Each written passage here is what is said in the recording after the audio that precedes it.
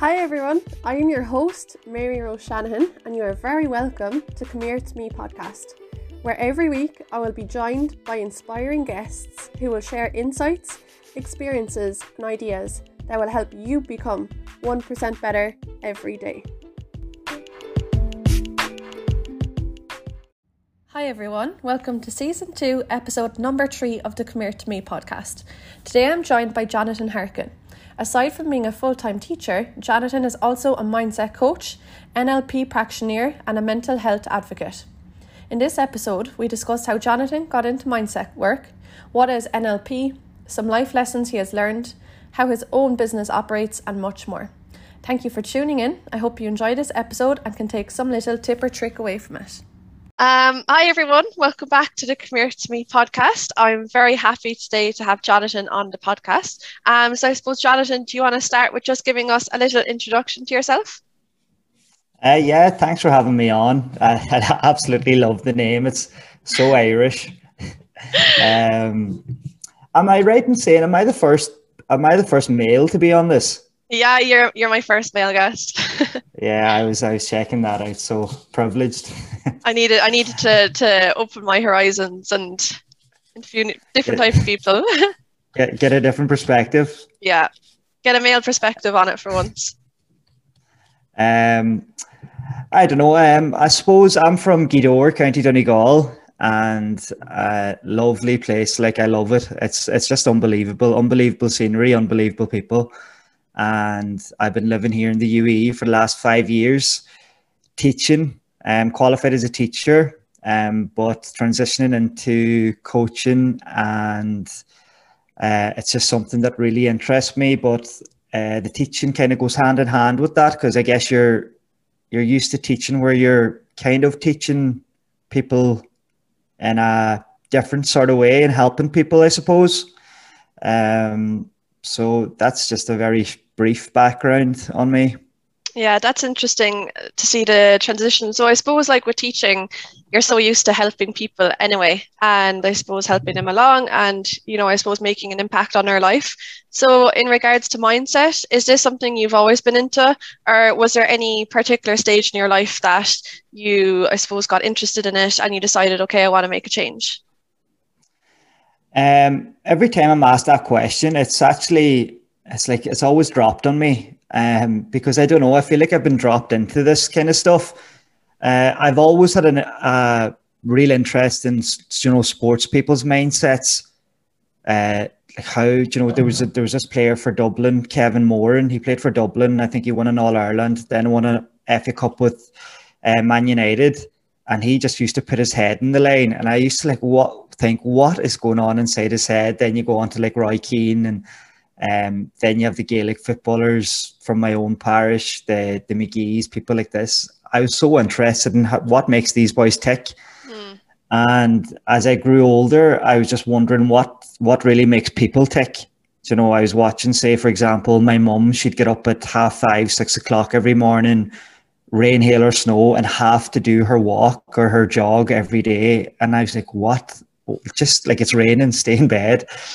And then my dad, who's a workhorse, I remember working in a factory with my dad when I was maybe 22, 23. And like, I was a bit off the rails at the time. So we were doing 12-hour shifts, and he was finishing, say, his shift at 3, where I should have been coming in at 3. But I was away. I was still on the beer from Sunday. But Dad stayed at 3 o'clock and did my 12-hour shift for me. Yeah. And just like, a couple of years later, I was like, what makes people tick? What makes people go that extra mile? So now I'm kind of looking at people like David Goggins, just what makes people push. But then on the flip side of that, what's holding people back? What excuses are people giving themselves? And what's holding people back from reaching their potential, I suppose, because as I get older, I hate seeing wasted potential. And maybe that's a reflection on looking back on maybe mistakes and stuff that I've done through my 18 to now, and maybe trying to give people that advice to try and avoid those potholes that I went through. a turning point where I talk about in my book Solo Run was when I got to, because I was going through stages in my life, and I noticed on reflection that there was always a cycle. I would get in a good space, I'd get really fit, and then I would just go off the rails, party hard, put on loads of weight, be in a dark place, come back around, and there was always anxiety and a bit of depression alongside that. And this like came in 3 cycles: college years, mid-20s, when I came out to the UAE. And then it just took me to a point where one night I found myself in Abu Dhabi, sitting at the side of a motorway, and I didn't know what was going to happen next. And I turned on my heels that night. I made a turn, and that was kind of the turning point where I was going to really dive into self-development and figure out what was going on inside my head, but then help others figure out what was going on inside their heads. Yeah, that's really well said. As in, like, I completely agree with everything you said there, because I think like when people want to better themselves, it's like someone who suffers from depression or a mental health illness, is that unfortunately you can give a person all the advice in the world, you can do all the work, you can, make all these changes, but until you have that realization and until you put your hand up and want to make a change and want to be a better person, unfortunately, like, nothing's going to happen. Because, like, I suppose my turning point, I suppose that was a really good introduction to your story and how you got into mindset.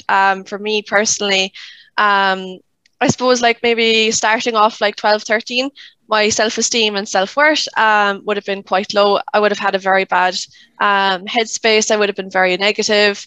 Always like negative thoughts, always beating myself up, never good enough. And then, like you said, you see wasted talent. So I suppose my turning point was when I was, so obviously I've always been into sport all my life, football, athletics, horses and everything. And then when I was 17, I was like the fittest I'd ever been. I was doing athletics and I was midfield for football and everything was going great. And the next thing, I was playing a match and I tore my ACL. So that basically semi-retired me for a few years. And I think it was that really kind of, I suppose, brought me down big time. And didn't start lockdown. I was making my New Year's resolution. Well, I suppose January, just before lockdown started, I was making my New Year's resolutions, and I made it my top priority that I was going to go back to athletics. And I suppose like that's when my whole mindset journey started, because I always like to say the example of athletics, because with athletics, I'm not going to be Ireland's fastest sprinter. I'm not going to be the best athlete in Ireland. I'm never going to go anywhere. This is completely for me. And there's nights when you go training, it's pissing rain, it's freezing outside. You're thinking of every excuse to not go training. And I suppose it's that's when your mindset comes in. That's where discipline, motivation, and all of those things come in. And unless, like, you have to want it, and I suppose you have to be strict with yourself and be disciplined. And it's such a mental challenge, but it's something that I got addicted to, because all of a sudden everything changed for me, my whole perspective of life. And I was like, it was just like I did a 360-degree turnaround, where all of a sudden I was addicted to pushing myself to the limits. I was addicted to pushing my mind, and all of a sudden my mind wasn't winning anymore. I was winning, because all along my mind was telling me you're this, you're that. And it's like all these thoughts. Then all of a sudden I just turned everything around. And I suppose that's just an introduction into how my mindset kind of journey started. Yeah, it's like your mind's making you a shadow of yourself rather than doing that on the flip side. But it's interesting everything you said there. Like, I'm like, from being a primary school teacher but coaching with adults, there's such a connection between that your youth and any issues that you're facing with in your adulthood.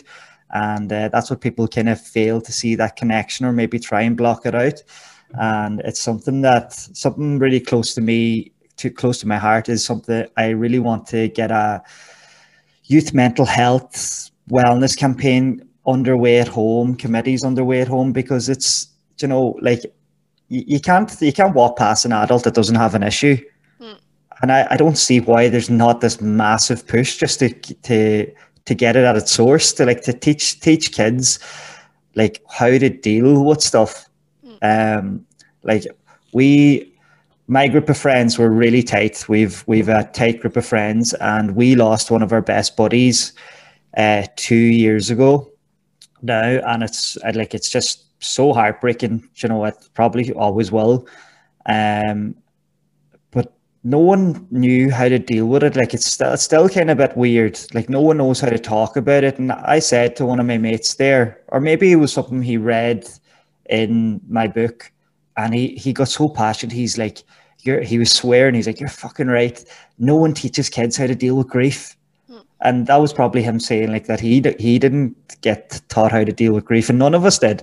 Like kids should be taught that, you know, there's going to come a day that you might lose someone. There's going to come a day that someone's going to break up with you. There's going to come a day that someone doesn't want to be your friend, that you're going to have to pay a bill, that these stresses and worries are going to happen, but there's tools and techniques there to help it.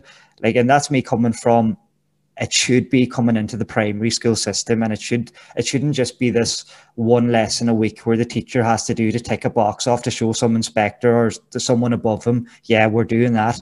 It should be something that's ingrained at, like, you know, as much as history, Irish, English is. Yeah, that's so true. And I think like being from, well, obviously I speak about this in quite a lot of my podcasts, where I'm from a small rural town, so there's a lot of small town syndrome. And obviously, you know, we're always raised that unless you're on the verge of dying, you don't talk about your problems because your problems aren't big enough. And, you know, you're like, people always say to me, actually someone said it to me, I was going through like a really tough time in work, like I say, like a week or two ago, and I'd been telling someone about what was happening. You know, I was really struggling and stuff. I was getting really down, and so this fellow was standing next to me that I'd been telling all week. You know, and next thing, this other person walks into the room like, "Oh, Merrose, how are you getting on?" And I'm like, "Oh, great, how are you? All's good." And next thing, he looked at me and he was like, "Jesus," he was like, "You know, you're Irish." He was like, "You're not great." Like, so again, like that, and I suppose often, you know, I suppose another thing with small town syndrome is you'll be on nights out, and when a drink's involved, the tears come. And, you know, you'd often be like, your friend starts crying on a night out in the bathroom, and they're like, "Oh, this is happening." And you're like, "Why aren't you telling me about this?" And you're crying, and then the next day nothing happened. Like, you don't talk about it. It's awkward. Like, you know, like that never happened last night. So I think like with Ireland, it's just very frustrating because we're not a little bit backwards. We're probably big time backwards in a lot of ways in regards to mental health, and we're not given the appropriate tool set to deal with our emotions. There's such like that stigma, and it's something like I'm a very laid back customer, and maybe I wasn't always like that. Maybe I had a bit of a temper when I was younger. I don't know, but I'd be laid back now. But something that's really annoying me lately is, I find it at work anyway. How, like, people asking, "How are you?" "Oh, good. That's all you hear. Good, like, good isn't an emotion here or a feeling, like, you know. And I walked into a room 2 weeks ago, and "How are you?" "Oh, good. And I just said, no offense, but I hate that response. Good. Like, is everything brilliant? And the person actually broke down. They're like, "Well, actually, I got this email. Things are going shit, whatever." And I was like, right, just to get my point across, why did you say good? And like, I'd rather hear. And we had such a great conversation. We did a couple of techniques, and, you know, she quickly switched the lights, or switched the way she was thinking. So instead of going through the rest of the week worrying and down and out and hiding the fact that she was upset, she actually dealt with it, and she was more upbeat and had finished the week off strongly, which is, like, I don't understand, because these like things, these little techniques, they're not hard to teach, they're not hard to implement, and it's more often the easy things that we kind of neglect and maybe find it harder to put into our daily routines. And they're just so easy to do. But like you said, small town syndrome, like, most people in small towns are happy you have your problems, and other people don't care you have your problems, you know? So yeah, that's so true. Yeah. And I think, so like something I always find is that, like, we always have no problem to make time to go out on a Thursday, Friday night for a few drinks. We always make time to even go exercise. We make time to meet up with our friends. But when do we ever make time to work on our mindset? As in, like, it's just unheard of. So I think that's definitely something that needs to change. And I suppose for yourself, you're obviously working as a mindset coach. So I suppose, would you be able to tell us a small bit about like what's involved as a mindset coach, and I suppose how your service works? I guess, and like this is going to be so funny, probably coming from me when I do label myself as that, but like mindset coach, something doesn't sit well with like mindset coach, that term, you know what I mean? Like I just like helping people. Yeah. Like, so see if you even see in terms of life coaching, mindset coaching, whatever you want to call it, whatever your niche may be, it's in its infantry, because if you check the Oxford Dictionary, well, as much as last year, I don't know about this year, but if you check up coaching, all you get is sports coach or a bus. That's the only two definitions of coaching in there. So like a coach, and from where I'm coming from, you know, you're not a therapist, you're not a counselor. You're working on probably towards the future, looking at working on goals. How can you achieve a better you, rather than lingering around issues and keep dealing with issues in the past. Now there is a place for that, and I don't want to come across like I'd be knocking a counsellor or a therapist, because some of my clients, when I'm coaching them, and if I feel that it's actually a counsellor or therapist that they need, that's where I direct them to, because I'm of no value to that person if it's actually a therapist that they need or a counsellor that they need, whether it be dealing with grief or something like that. It's not for someone. It doesn't always have to be for someone who's going through something.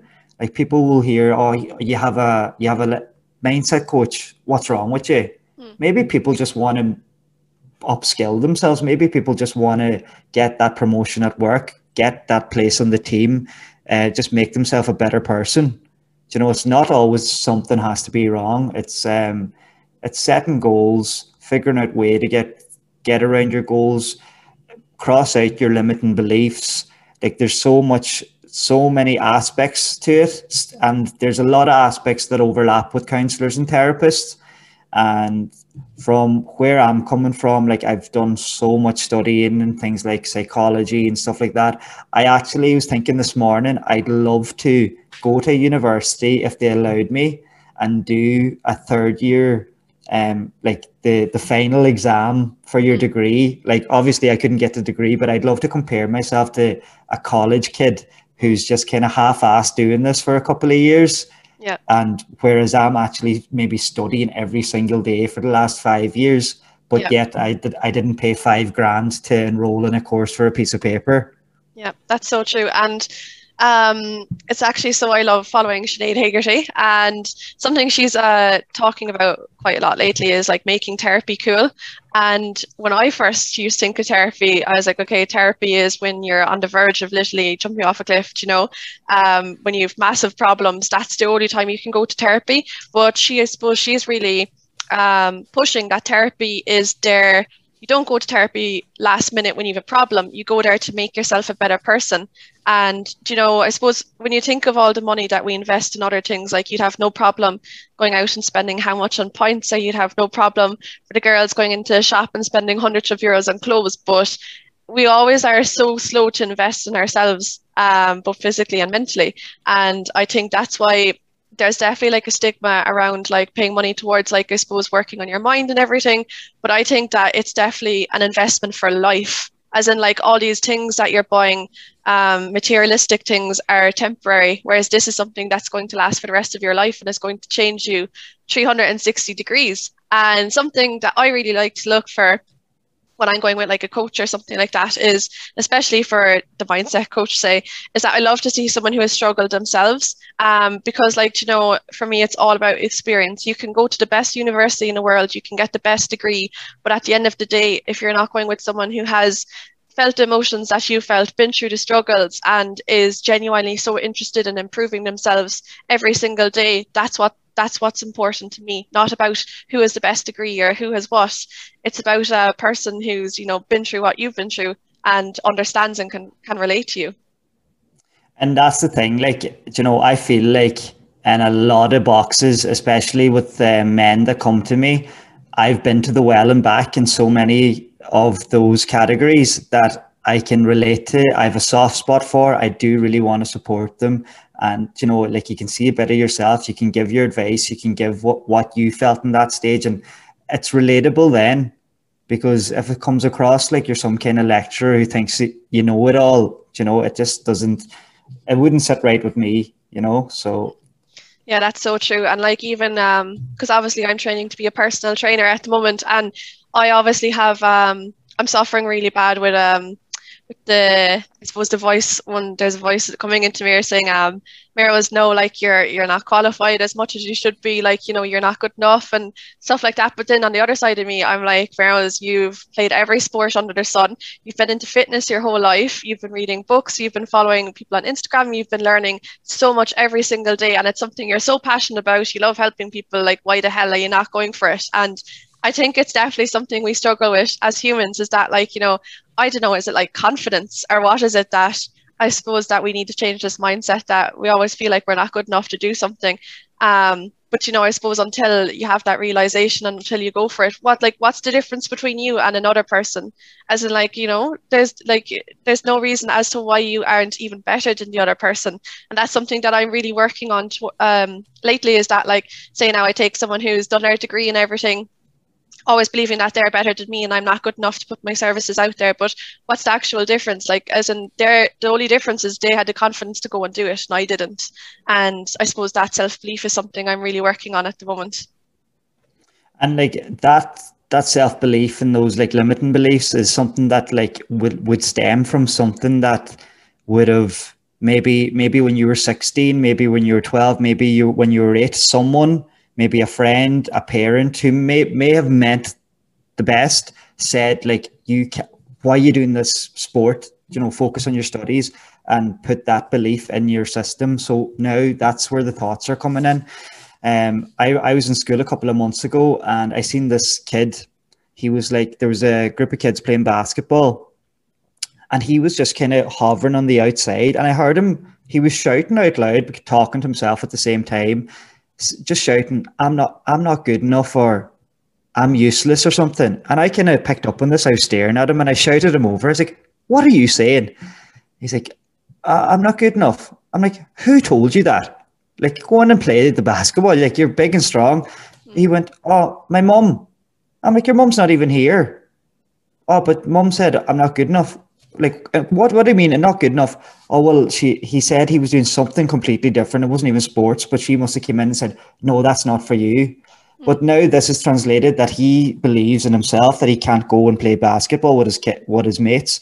So when he goes into maybe adulthood, if there's a group of friends going out for a night out, oh, I'm not good enough to be in that group. That's where his limiting beliefs came from someone external who said something to you that put this into you. Yeah. And that's like, I said to him just there and then, because you can easily switch that too. I just said to him, well, I believe in you. You're big and strong. And he looked at me, I goes, I believe in you. And he goes, oh, you're being sarcastic. And when I said I believe in you the third time, he started crying. So I pulled him outside of the class. Later that day, I went up to his class and I pulled him out and I had to talk to him about this situation. And I said, I believe in you. That wasn't me being sarcastic. Like, this guy's only 10. And I said, I want you to believe in yourself. And he's kind of nodding and head down. The tears started again. I was like, tell me you believe in yourself. And he's like, oh, I believe in myself. And I was like, tell me again. And he got a bit louder. I was like, scream it out. And he's like, I believe in myself. And his teacher said that day was the first time he put his hand up in class all year to give an answer to a question in front of everyone. And it just goes to show you the effect adults have on, like, not even adults. It could be a kid your own age. It could be someone on your team saying, oh, give me the ball, you're going to miss that. It's little things like this. And we can easily, like, through coaching, you can easily like pinpoint these things and change how you're thinking about them and change the programming around these things. And these things might sound silly, I don't know, but like there are massive mental blockers for people, whether that be in work, sport, relationships, socially. It's huge blockers. Yeah.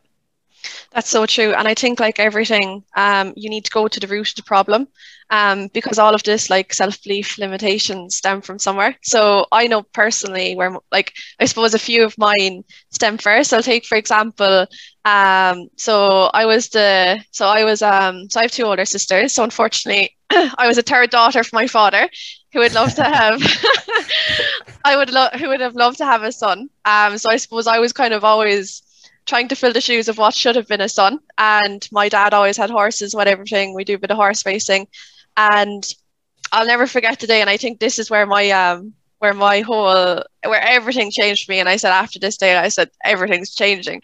So basically, I always had the pressure of, whenever I'd get the odd race for my dad, obviously so much pressure, because as you know, what Irish parents can be like, you could do the best job in the world, but it's always like not good enough. So I'll never forget, we were racing one day up in Dublin, and I had been training this.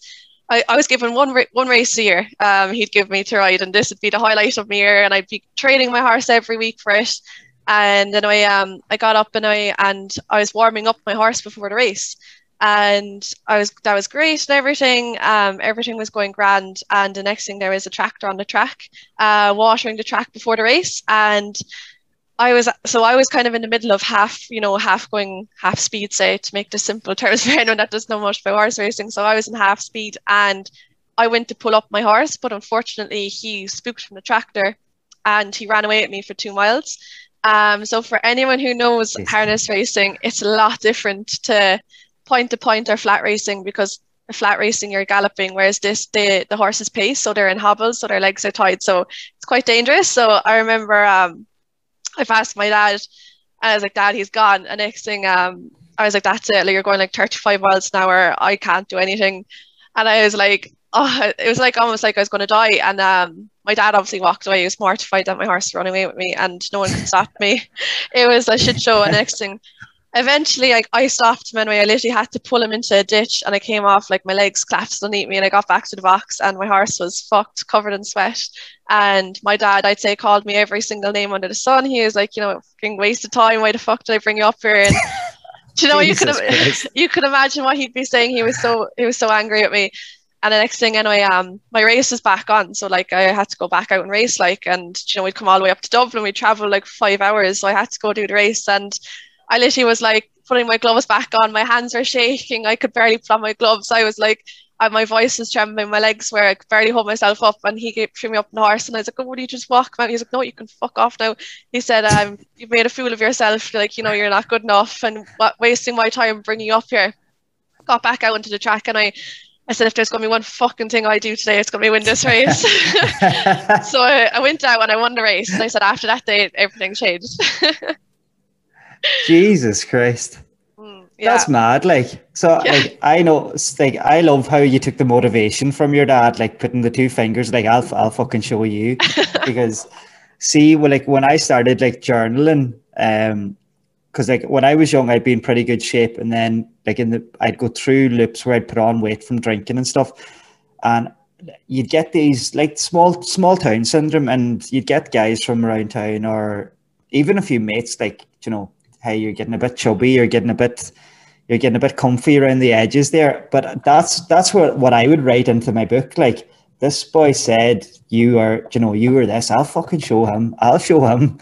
But I still probably could go, like, I like getting motivation from that. I like someone to say, nah, not a hope, you couldn't do that, because yeah, we'll see about that. I love that motivation, but it's not always the correct probably motivation, like you're taking it from a negative thing. But if it works for you, it works for you, and it worked for you that day. Yeah, I think it's definitely a fine balance, and I think it completely depends on the person. Because for some people, I suppose they might be tougher. Obviously everyone is different. What upsets you mightn't be upset me. What upsets me mightn't upset you. So I think it's completely different on the person. So for some people, they thrive off that, like, oh, you're not going to be able to do it. I'm like, okay, I'm going to prove them wrong. Whereas other people, they need the support, and, they need the belief. So I think it completely depends on the person. So I suppose in regards to that, which and I think it's like, I suppose getting that confidence is something that's actually really hard, because like, I think confidence is, if you have confidence, then you can do anything you put your mind to. But it's getting that confidence, and I feel like if you just get that confidence, I always believe you should be your number one supporter. Like, you should be in love with yourself, as in like you should want to exercise your body, you should want to feed it good food, you should want to have the best time of your life. And it was actually because I hadn't done journaling in a while, and I wanted to get back into it. So I started journaling. I started journaling now recently with a few nights, and I was writing in my journal. I was like, I'm the happiest I've ever been. And I was like, even though I'm in a job, obviously it's only commission structure, so I don't get a salary. Even if I'm paid nothing, I was like, I've never been happier.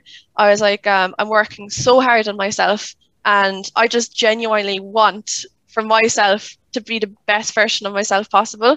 And I think like to get to that stage where you're in that mindset took me like 10 years, like took me a long time. But I think when you get to that mindset and you're in that position, I think it's just like, it's life changing. Like, you're on the right track there. Like, and that's what I do as well in my journal, and I write down my affirmations, but it's never a case of I want or I will have it. Like, I always like move it into it's in the now. Like, so I am happy. I am the happiest I've ever been. I am the fittest I've ever been. I am a good friend. I am whatever it is. It's in now. It's in the moment. And any negative things that maybe you still are practicing, but you want to get rid of, put that in the past tense. So I used to, whatever it may be, X, Y, Z. I used to not train every day. I used to eat shit. I used to smoke. Put it in the past, because like everything that you've been saying to me today is really, really geared towards NLP, neuro-linguistic programming. Like, there's so many elements of everything you said that ties in so much with NLP. Like, it's so interesting, I find, and it's maybe a chat we can have, afterwards, because like, even say for example with that incident with your dad, like, it's all from perspective as well. Like, that could have broke like another version of you sitting in front of me now. That could have broke her, and she'd be no use to anyone, whereas that made you who you are. Yep. It's all different perspectives. And it goes back to that kid with the information that he got from his mum is the programming that he has, and that's affecting his behavior as he goes forward. I completely. There was go ahead. Sorry. Yeah, just there was one thing I didn't want to like interject when you were talking there, but just to tie in with something you said there about your journaling. I was actually reading a bit this morning, and it just happens to be in front of me in the table. So human beings are hardwired to act in alignment with their own self-identity. Always. You'll never rise higher than your own personal story. So like, I used to say to myself in the mirror, Jesus, I am fucking chubby, or I am fat. Jesus, I'm not fit. Like, if I'm telling my head that's as far as my head's going, that's who I'm going to be. Like, you know what I mean? Yep. So unless you change that self-identity, unless you change your own story, you're not going to change anything else. Yeah, it's so true. And I think I completely agree with because self-identity is something that I'm working on a lot lately.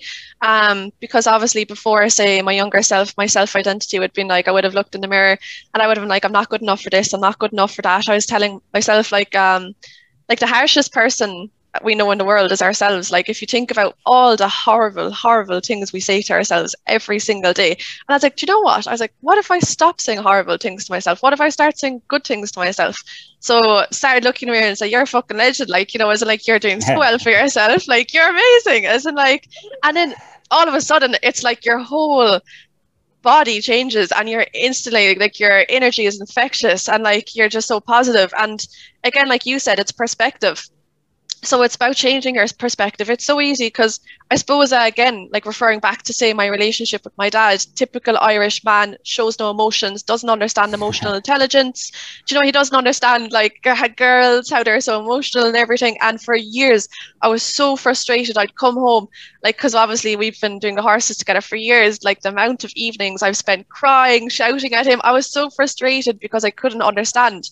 But as I got older, my whole perspective changed, where I finally understood understood how he worked, and I understood why he acted the way he did, and why it's because, you know, obviously that's the way he's wired, that's the way he is, you know, and I completely understood. And then I formed a completely new relationship where all of a sudden we were the best of friends. I knew exactly he's the type of person that you don't say much to, and that way we get on a lot better and we enjoy each other's company a lot more that way. So again, it's like changing your whole perspective. And with your self-identity, again, as you said, if you always are associating with yourself with that negative belief, nothing's going to change, because nothing changes if nothing changes. Yeah, like on the perspective, like especially in a work environment, I see, you know, a lot of people be butting heads and stuff. And if I found a bit of tension with someone, like I went through a phase, I was like, what the fuck's this person's problem? And I was really getting at me. And then I just took myself away, put myself in a fly in the wall position. And then I put myself in her shoes. And I was like, right, geez, maybe actually, okay, it's Sunday morning. Maybe she was out last night. Maybe she's dying.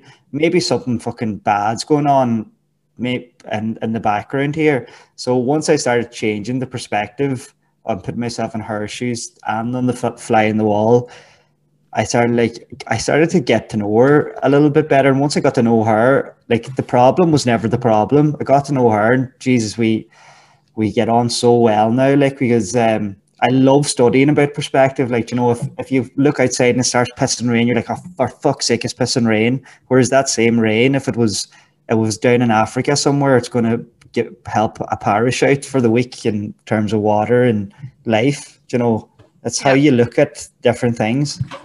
So true. And I remember I came into work, and I was like, they're like, oh, where are you? I was like, oh, I just got a flat tire. And I remember when I was like new into Dubai, I was like, oh my God, I can't believe this. Like, I got a flat tire. I don't know anyone. What do I do? And next thing I was like, oh, do you know what? It'll be grand. I'll call the A and they'll come out. Like, you know, it's a flat tire. It could be a lot worse. Like, and next thing, one of the girls was like, oh my God, like, why aren't you in a bad mood? As in, like, you got a flat tire. I would be so stressed and so angry. I was like, it's a flat tire. Like, it's all about your perspective. And I think if you change your perspective, I think it's absolutely game changing. And a book I'm reading actually recently, which helped me to understand perspectives of other people, and obviously learning about how they work and how they're wired, is oh God, what's it called? The 4 different personality types. 4 colors. The book's name is after coming out, falling out of my head, slipping out of my mind. But anyway, it's about the 4 personality types. So there's the red, green, yellow, and blue. And basically, it just shows how everyone is so different, and how to understand people. Say now, if you're getting frustrated by someone, you're like, oh, you just can't understand why they're acting the way they are. It just basically tells you all about it. And it gives you a really good insight into yourself. And I suppose it helps you to understand how yourself and other people work. It does, because since studying perspective, like, you know, I have a bit of OCD. I've noticed over the last year in terms of like tidiness. I love things to be tidy in their spot, like really militant, like. And my girlfriend, she works for Emirates, and like her schedule's completely different to mine. You know, whereas I'm getting up at say 5 a.m., she could be coming home at 5 a.m. and it's basically the evening time for her.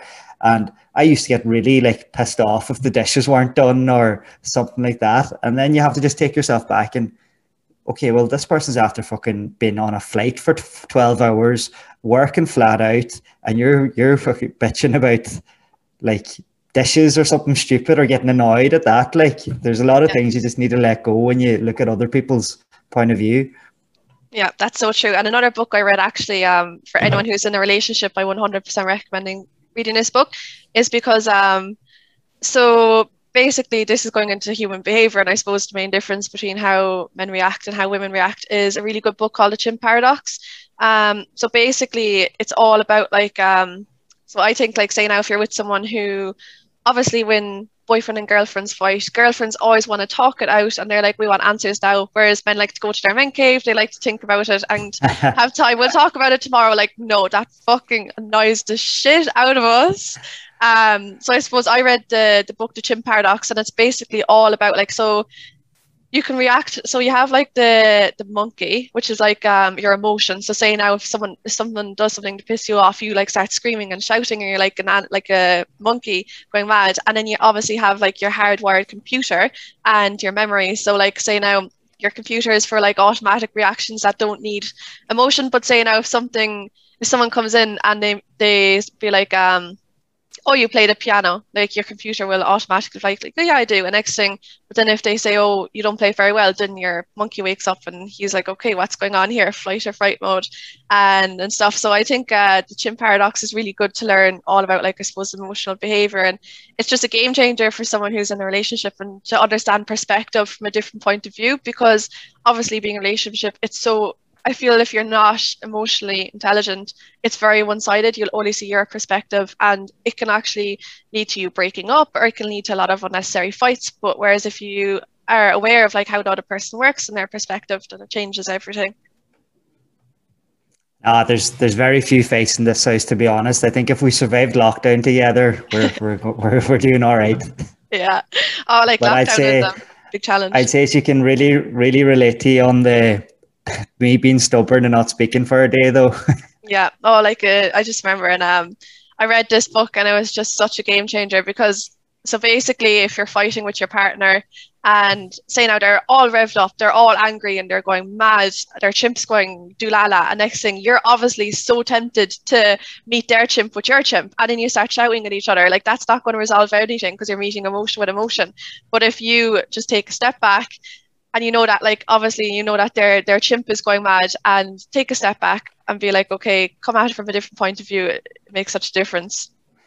All I can picture is, that chimp with the like the silver, the musical instrument thing. In Simpsons. Like, I had an instant a couple of months ago where mum rang me from home and she was telling me something, and like it was like the 19-year-old me.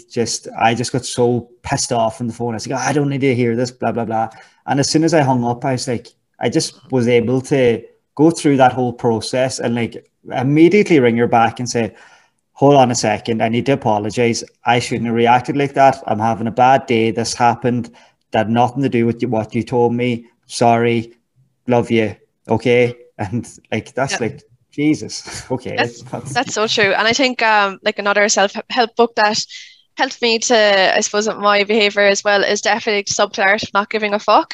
Because basically, if you think back to your younger self, if something happened, it'd be the end of the world and you throw your tantrum. And whereas now I definitely have learned a lot more about my energy, and I suppose giving a fuck about what matters and not giving a fuck about things that shouldn't, matter and stuff. So I think that's definitely a good book to understand, like, I suppose, not to be losing the rag and change your perspective and learn how everything works. And again, like, it's like the other book, The Power of Now, where if you live in the now, as in like the stuff in the past doesn't matter and the stuff in the future hasn't even happened, because how many scenarios do we make up every single day that we get stressed about that will never actually happen?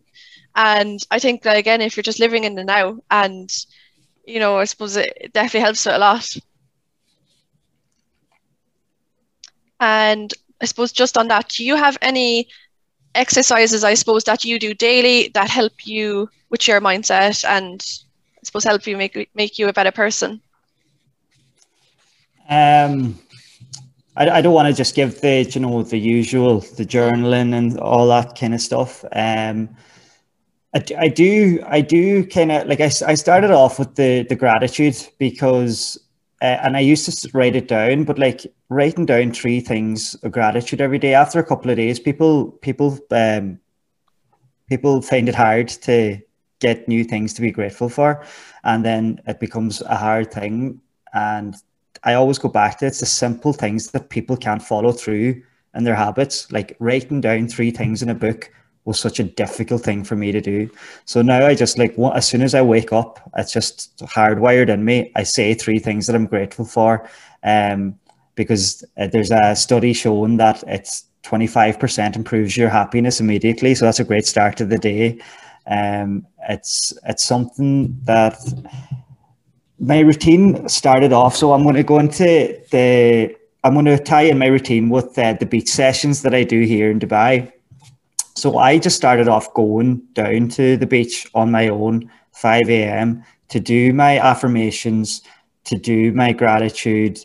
And I don't know, I just went there. I went there the following week. It was great. doing my affirmations in the water, my I am statements. It just felt so powerful. It just like the water, the sand, doing my gratitude on the beach, just taking that time for myself. So I was like, I think it was just a random guy who noticed that I was there every week. He's like, "What are you doing?" And I told him. He goes, "Can I join?" And I was like, "Well, maybe people would get something from this." So I just put up a post one day, like, and I couldn't care less if it still is only me, because it's only me anyway. It's my routine. If no one shows up, no one shows up, and I get to do it on my own. So it's developed since into, so people come, and there's always seems to be a theme to the week, and it's a theme that I go through. So maybe I was really anxious that week, or maybe I was like stressed out that week, and everyone can relate to that. So we go to the beach and we start off with the Wim Hof. We might do a mindset exercise. It could be just like goal setting or reflecting back in the week, maybe an NLP technique, CBT technique, something like that, just to get things rolling. And we go into I'm training at the minute to be a Wim Hof practitioner and doing a lot of breath work. And we start off by doing that because, like, a normal person, everyone, we live such a fast-paced life these days. Like, we give so much to our workplace where you're probably only just a number. We give so much to like friends and family, obviously. We give probably too much time to our phone, things like that. And we tend to neglect ourselves. So our body's chemistry is in a acidic state all the time. It's in fight mode all the time. And like, if your body's chemistry is on fight mode, that's developing things in our brains like anxiety, depression, stuff like that. But it's also developing triggers in your cells that could develop into cancer cells and stuff like this. So by doing this breath work, people really get to chill out, and the chemistry of their body changes to alkaline, where your body starts working for you and attacks all those negative cells, all those negative thoughts. And it's so relaxing. We then go into a meditation, and the meditation I bring is just, again, related to my week. So we do a future self meditation. Yesterday we did a past, present, future meditation, which was really good. Self-love. Just, it depends on the week. It probably depends on what happened in my week. But it's really relaxing, like, and it's just reinvesting in yourself for the first time probably all week. It's giving back to yourself that you don't really do that. We then go into the water. We do our I am statements, another bit of breath work, onto the beach, and we finish with gratitude, which does give you that 25% happiness and gives the group a laugh.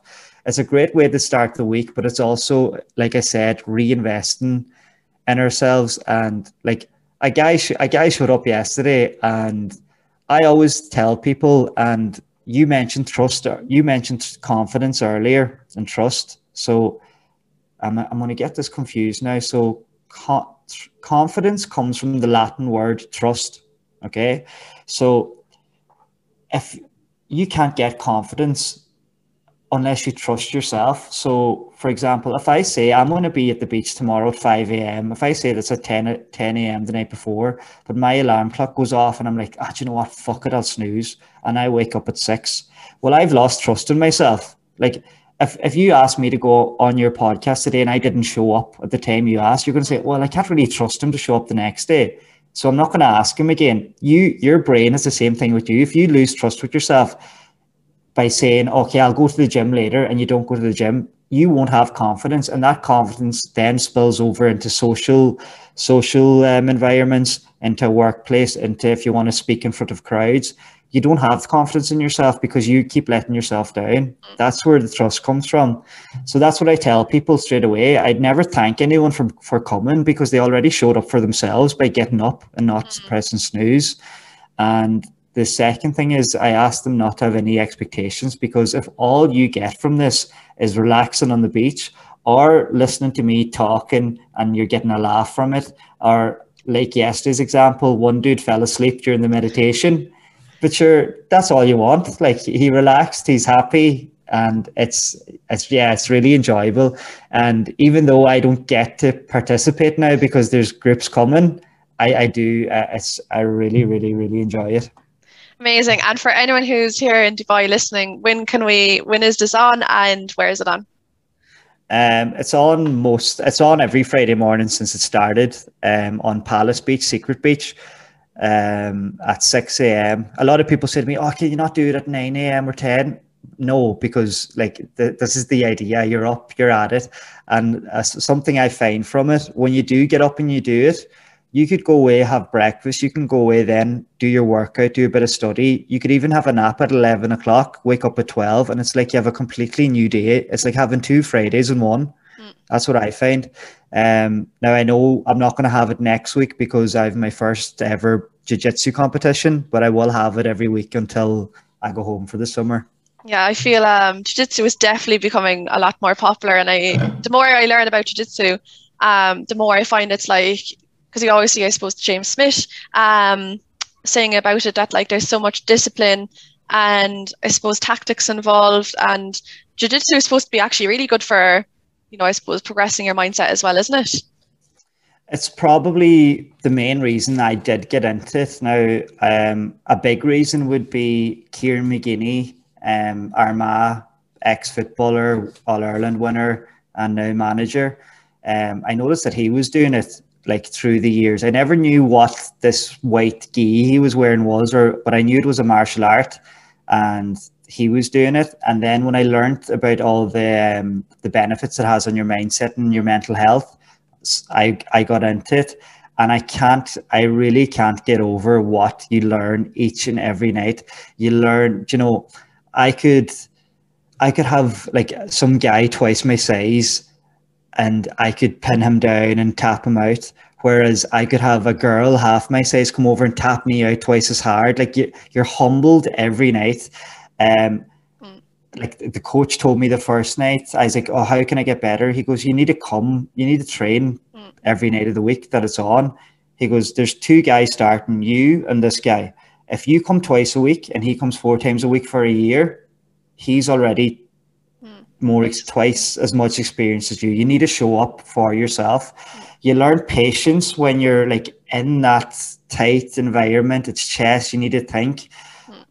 When you're in a choke or in a difficult position, you can't panic and throw the toys out. You have to like think, right, how am I going to get out of this? You have to have patience and you have to ride it through. And when you're in those situations as well, like your bills don't matter. The argument you had at work doesn't matter. Nothing matters. You leave. So it's so calming. It's like, I seen someone put up on Instagram yesterday. It's like a cross between, I think it was yoga and murder. It's like, it's so aggressive, but so calming. Because I've met so many interesting characters, like businessmen, who are just stressed. People who are going through so much stuff at the moment. Like one guy, he traveled from Europe because of lockdown in Europe just to train jiu-jitsu for a week. His wife told him to come here to train jiu-jitsu for a week just to chill out. Like, it's so powerful. Yeah, that's crazy. And I think, obviously, again, naturally as humans, I suppose when you obviously started a completely new hobby that was foreign to you, and straight away, instantly, you're going to be comparing yourself to people who've been doing it for years. And I think because I coming from a sporting background, I love starting new hobbies as well. So I started Muay Thai, and I suppose that's a mixture of like, kickboxing, boxing, and elbows. That's intense. Bit intense, and I was such a softie, so it's been a challenge. But I remember myself and my housemate started it together, so it's actually great because we could progress together. But I remember, so I was training like, say, 3 or 4 times a week, and I was like getting really frustrated. I was like, oh, you'd be looking at the other girls and the other lads, and I'm like, they're so good. Why can't I get it? And I'm like thinking back, Miros, can you remember when you first started football or when you first started horse riding? Like, did you go into a race straight away? No. Did you go play? Were you midfield for the senior team straight away? No. It took you years of practice. Like, and I think we're so tough on ourselves to be better, to like, why aren't you good enough? But like, if you just have your patience, and it's such like when you see progression, and if you compare yourself to the person you were a month ago, look how far you've come. So it's like, it's inspiring. Like that's like comparison is the thief of joy. And you know, like I spar with a black belt every now and again, and I get so like, well, I used to get so frustrated. And then once you sit down and ask these boys, how long have you been doing this? They've been doing it for 20 years. Like they show up every day for 20 years. I had a point there, just completely lost. I completely lost my trail of. Don't worry about it. But do you know what I love about it as well? I love that there's no ego. There's so much respect. Like I imagine in a boxing environment, you know, there might be a couple of hard men or whatever. Yeah. Every time you're done grappling or sparring with someone, the more experienced person will stop and say, okay, you need to do this, and not do this. Okay. So we'll see you next week and work on that. Every single person is looking to help that other person along. It's a really close-knit community that wants to see people progress and make it grow. Yeah, I think that's lovely, because like if you think of the likes of Gaelic football, and you know, I suppose it's so competitive, everyone's there for themselves, and you know, everyone wants to be the best, and I suppose there's not as much I can't pronounce this word right, camaraderie. Yeah. You know, sportsmanship. Whereas like in the likes of jiu-jitsu and sports like that, you know, I suppose everyone is there to train so hard to better themselves. And you know, whereas in, I suppose, what's lacking in other sports that we were used to back home, and you know, is in football, where people are slowly there for themselves, and you know, I suppose they're happy to see that you're not as good as them. Whereas like it's infectious when you're in an environment with like-minded people who all have the same goals to be the best, you know, the best they can be, and helping everyone along the way. It's just like, it's such a positive environment to be in. Yeah, like I would encourage people to like try other things too, like, and especially because I love Gaelic football and soccer as well at home, but I'd love to help my club out, because you know, you do have those, like, it's just natural. You're going to have someone who's happy to see someone else not progress. But if I'm the star forward and the full back's not progressing, well, that means I'm not progressing. Like the reason these jiu-jitsu boys are telling you how to improve, because they don't want an easy fix every night. They want a challenge. They want to better themselves. So like if I'm going to be the star forward, I need to tell the star or the full back what's he doing wrong, and I need to tell him how to train harder and bring him along, because at the end of the year, if he does that, or if I give those tips, we get a championship out of it. But if my ego's in the way, I may get my name in the paper, but sure, we're not winning any medals.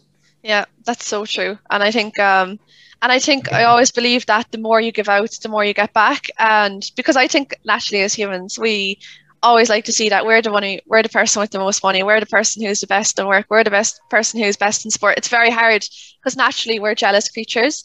And again, I suppose where I worked in this is obviously from, say now, when I had my first relationship, I was such a jealous person, because, you know, probably genetics, and naturally as humans, we're naturally very jealous. And I suppose like being jealous, overly jealous, is a really bad thing, you know. Obviously it's healthy to be a small bit jealous, and I felt like if you're jealous, then, you know, I suppose you don't want to see other people doing better than you. And I suppose my second relationship, then I was like, okay, I'm going to make it my priority that I'm going to work on this, because this is obviously a weakness that I have.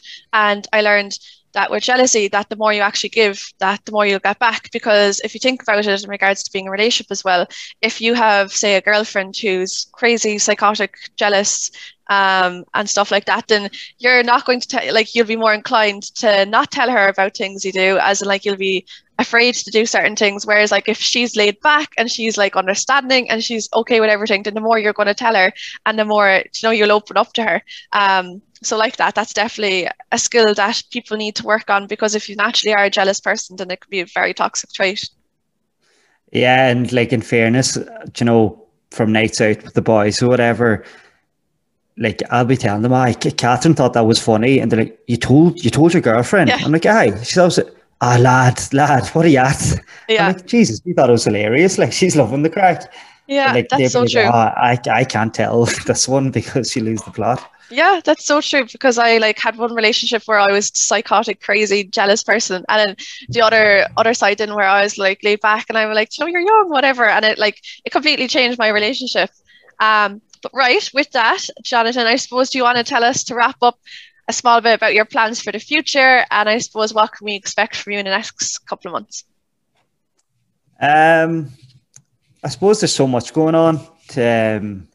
So much going on. Like, and when you do have so much going on, you feel like you're not progressing, or you're not making any strides forward. Although, like, you're doing massive things every day. I guess in terms of projects, the beach session is going to keep that going, but I'm working with a very good PT at home. We're going to try and get, because like where we're from, Gweedore and the 3 parishes around it, like it's on the Wild Atlantic Way. It's unbelievable. Mount Errigal, islands, scenery, beaches. We're working on doing like a physical and mental, not a challenge week, but a physical and mental camp, if you want to call it that, with your physical side to it, your hiking, all your activities, along with your meditations and your mindset exercises, just to basically give back to yourself, but also know what your body's capable of and challenging your body a little bit more. So we're working on that for the summer. Obviously, like I told you before, kind of working on my podcast with an individual, and it just came up lately that we're trying to work on a clothing brand that will help benefit mental health. I don't know if you want to call it agencies at home, but help pump money into mental health and bring maybe places that can benefit young people and everyone maybe more into the light, and just shine the spotlight a bit more on them. So use the proceeds from that clothing brand to lift the stigma and remove any stigma around that. I'm probably rambling on here now. Just there's so much going on. Oh my God, you sound like a very busy man.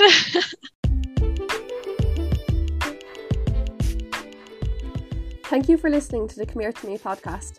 Lots of more exciting and inspiring guests to come this year, so keep an eye on all my social media channels.